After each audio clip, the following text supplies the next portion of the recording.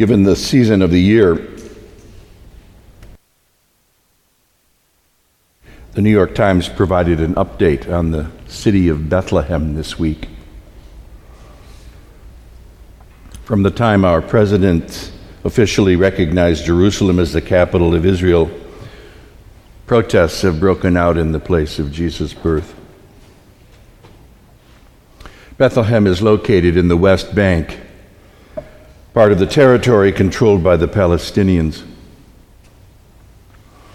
The Christchurch pilgrims who recently traveled to the Holy Land discovered they had to pass through the graffiti-covered separation wall dividing the territories in order to visit the Church of the Nativity, the traditional site of the manger. Generally overrun with tourists, this Christmas it's largely devoid of visitors since the smell of tear gas hangs in the air. It's a challenging site to visit for a number of reasons, but chief among them is the disjunction between the sweet Christmas pieties we have here in the U.S., confronting the torturous religious political context of today's Bethlehem. It's a jarring disconnect. But then part of the learning for the pilgrims involves the rediscovery that Jesus was also born into a perilous political time. As the story is told, as you well know, Joseph and Mary traveled to Bethlehem as a result of a political decree. And we remember that Jesus will ultimately die as an enemy of the state. Our religion is fraught with political overtones that cannot be escaped. Sweet pieties aside, Jesus lived a true human life in dangerous days. And as the story is told, his mother was an ordinary, unassuming person from an ordinary, unassuming background with ordinary, unassuming prospects for the future, including an arranged marriage likely to a carpenter. She was a nobody from nowhere, as far as the world's elites would have known or cared. There are probably more than 1 billion women in our world today, equivalent to Mary, who draw about the same level of interest from us as she attracted within the Roman Empire. Despite the mystical, fantastical trappings of our story, we know that it emerges from a real time and place among real people who struggled with real-time issues. We say something of breathtaking audacity at this time of year. The Creator of all things, that all that is, assumes human form in a startlingly modest fashion. Award-winning children's author Madeleine L'Engle described the birth of Jesus as the glorious impossible. We say God entered the world in a fashion that startles the imagination, ignoring the powerful and opting instead to grace a nobody from nowhere. And then, according to our story, this poor young peasant woman responds with a great big, "Yes, here I am, the Lord's servant. Let it be with me according to your word."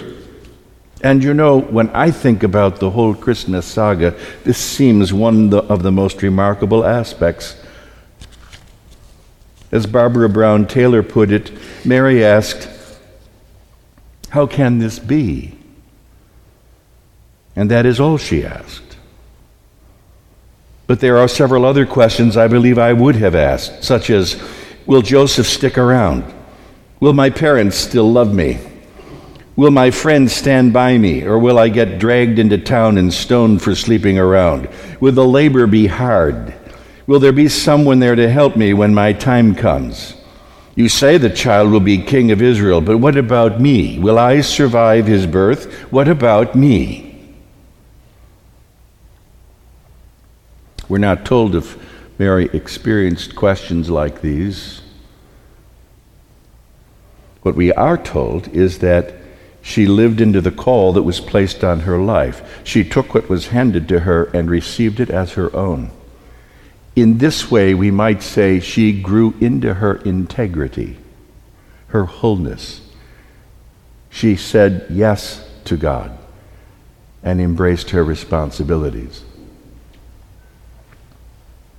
The story reports that the angel Gabriel came to Mary and said, "Greetings, favored one, the Lord is with you." And the thoughtful reader muses that this is a very strange blessing. I mean, it's not as if she's told, "You've won the Mega Millions jackpot," or "God intends to make you famous," or even something like, "You will now live happily ever after, favored one of God." Instead, Mary's blessing is that she will conceive a child out of wedlock who will grow into a remarkable man, to be sure, but ultimately convicted of a state crime punishable by death. And on the face of it, Jesus will die like a nobody from nowhere, too. On the face of it, Mary was the recipient of what I would call a very severe blessing. Matthew's version of the Christmas story points a laser on Joseph. He has his own version of blessing to embrace. He's the one whose fiancée is now pregnant, a major disgrace for him and his family. Matthew reports what happens next this way. Joseph, being a righteous man and unwilling to expose her to public disgrace, planned to dismiss her quietly, but just when he had resolved to do this, one of those pesky angels appeared to him in a dream and said, "Joseph, do not be afraid to take Mary as your wife." And Joseph resolves to grow into his integrity. That is, he resolves to do the more difficult thing, the thing that's consistent with the claim of God on his life. This wasn't the first thing he thought to do, but it was the better thing to do. Mary and Joseph then are bookends to the same blessing. They each have a call made upon their lives. They have choices to make, and each could have chosen differently.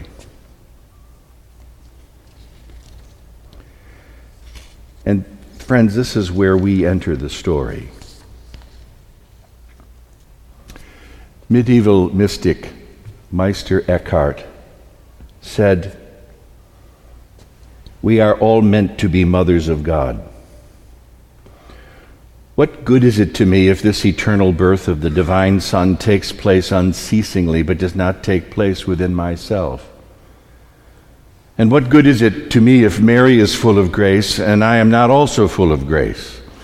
What good is it to me for the Creator to give birth to his Son if I do not also give birth to him in my time and in my culture? This then is the fullness of time, when the Son of God is begotten in us." Now, I suppose that might sound a bit out there for some of you, but then, honestly, the Christmas story has no true meaning apart from how it lodges within the lives of the living. And God knows that our time seems extremely fertile ground for a new thing to take root, something hopeful and fruitful. You feel that, don't you? I mean, the depressing news and our heightened anxiety shouts this out. We need a new thing.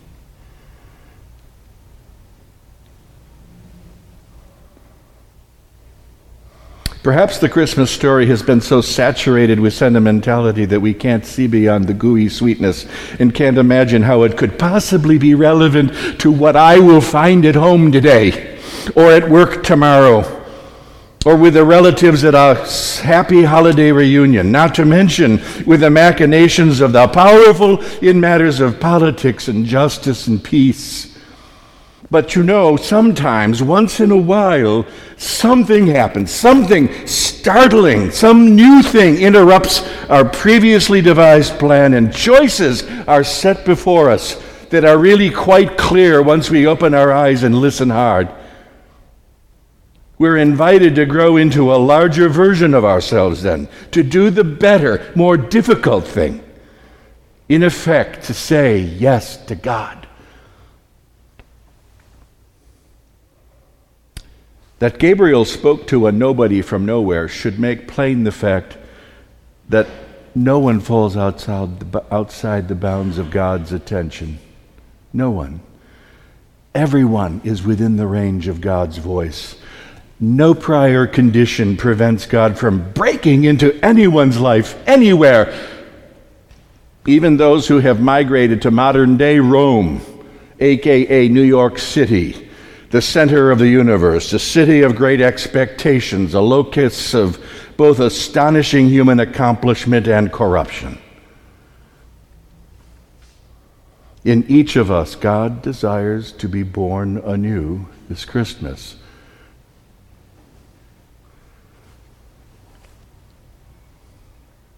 And Gabriel exclaims, "Greetings, favored ones. The Lord is with you, all of you."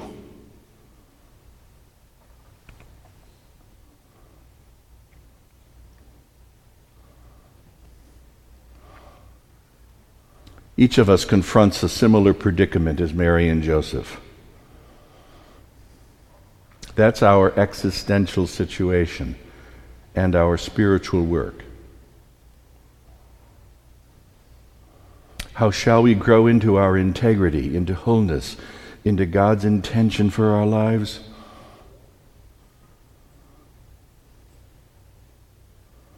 Will we join our voices with Mary and exclaim, "Yes, here I am, the Lord's servant. Let it be with me according to your word"?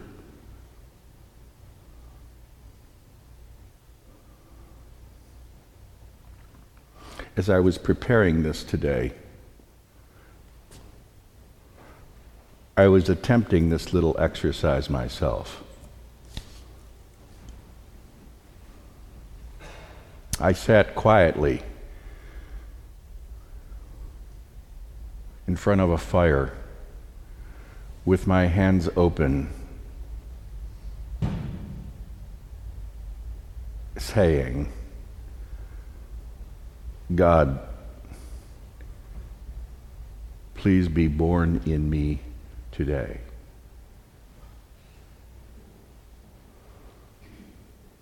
It's a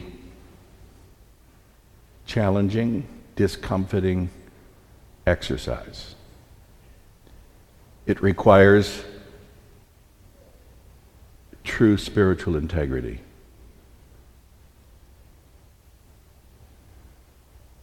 I invite you, as this day progresses, to give it a go. The world needs you.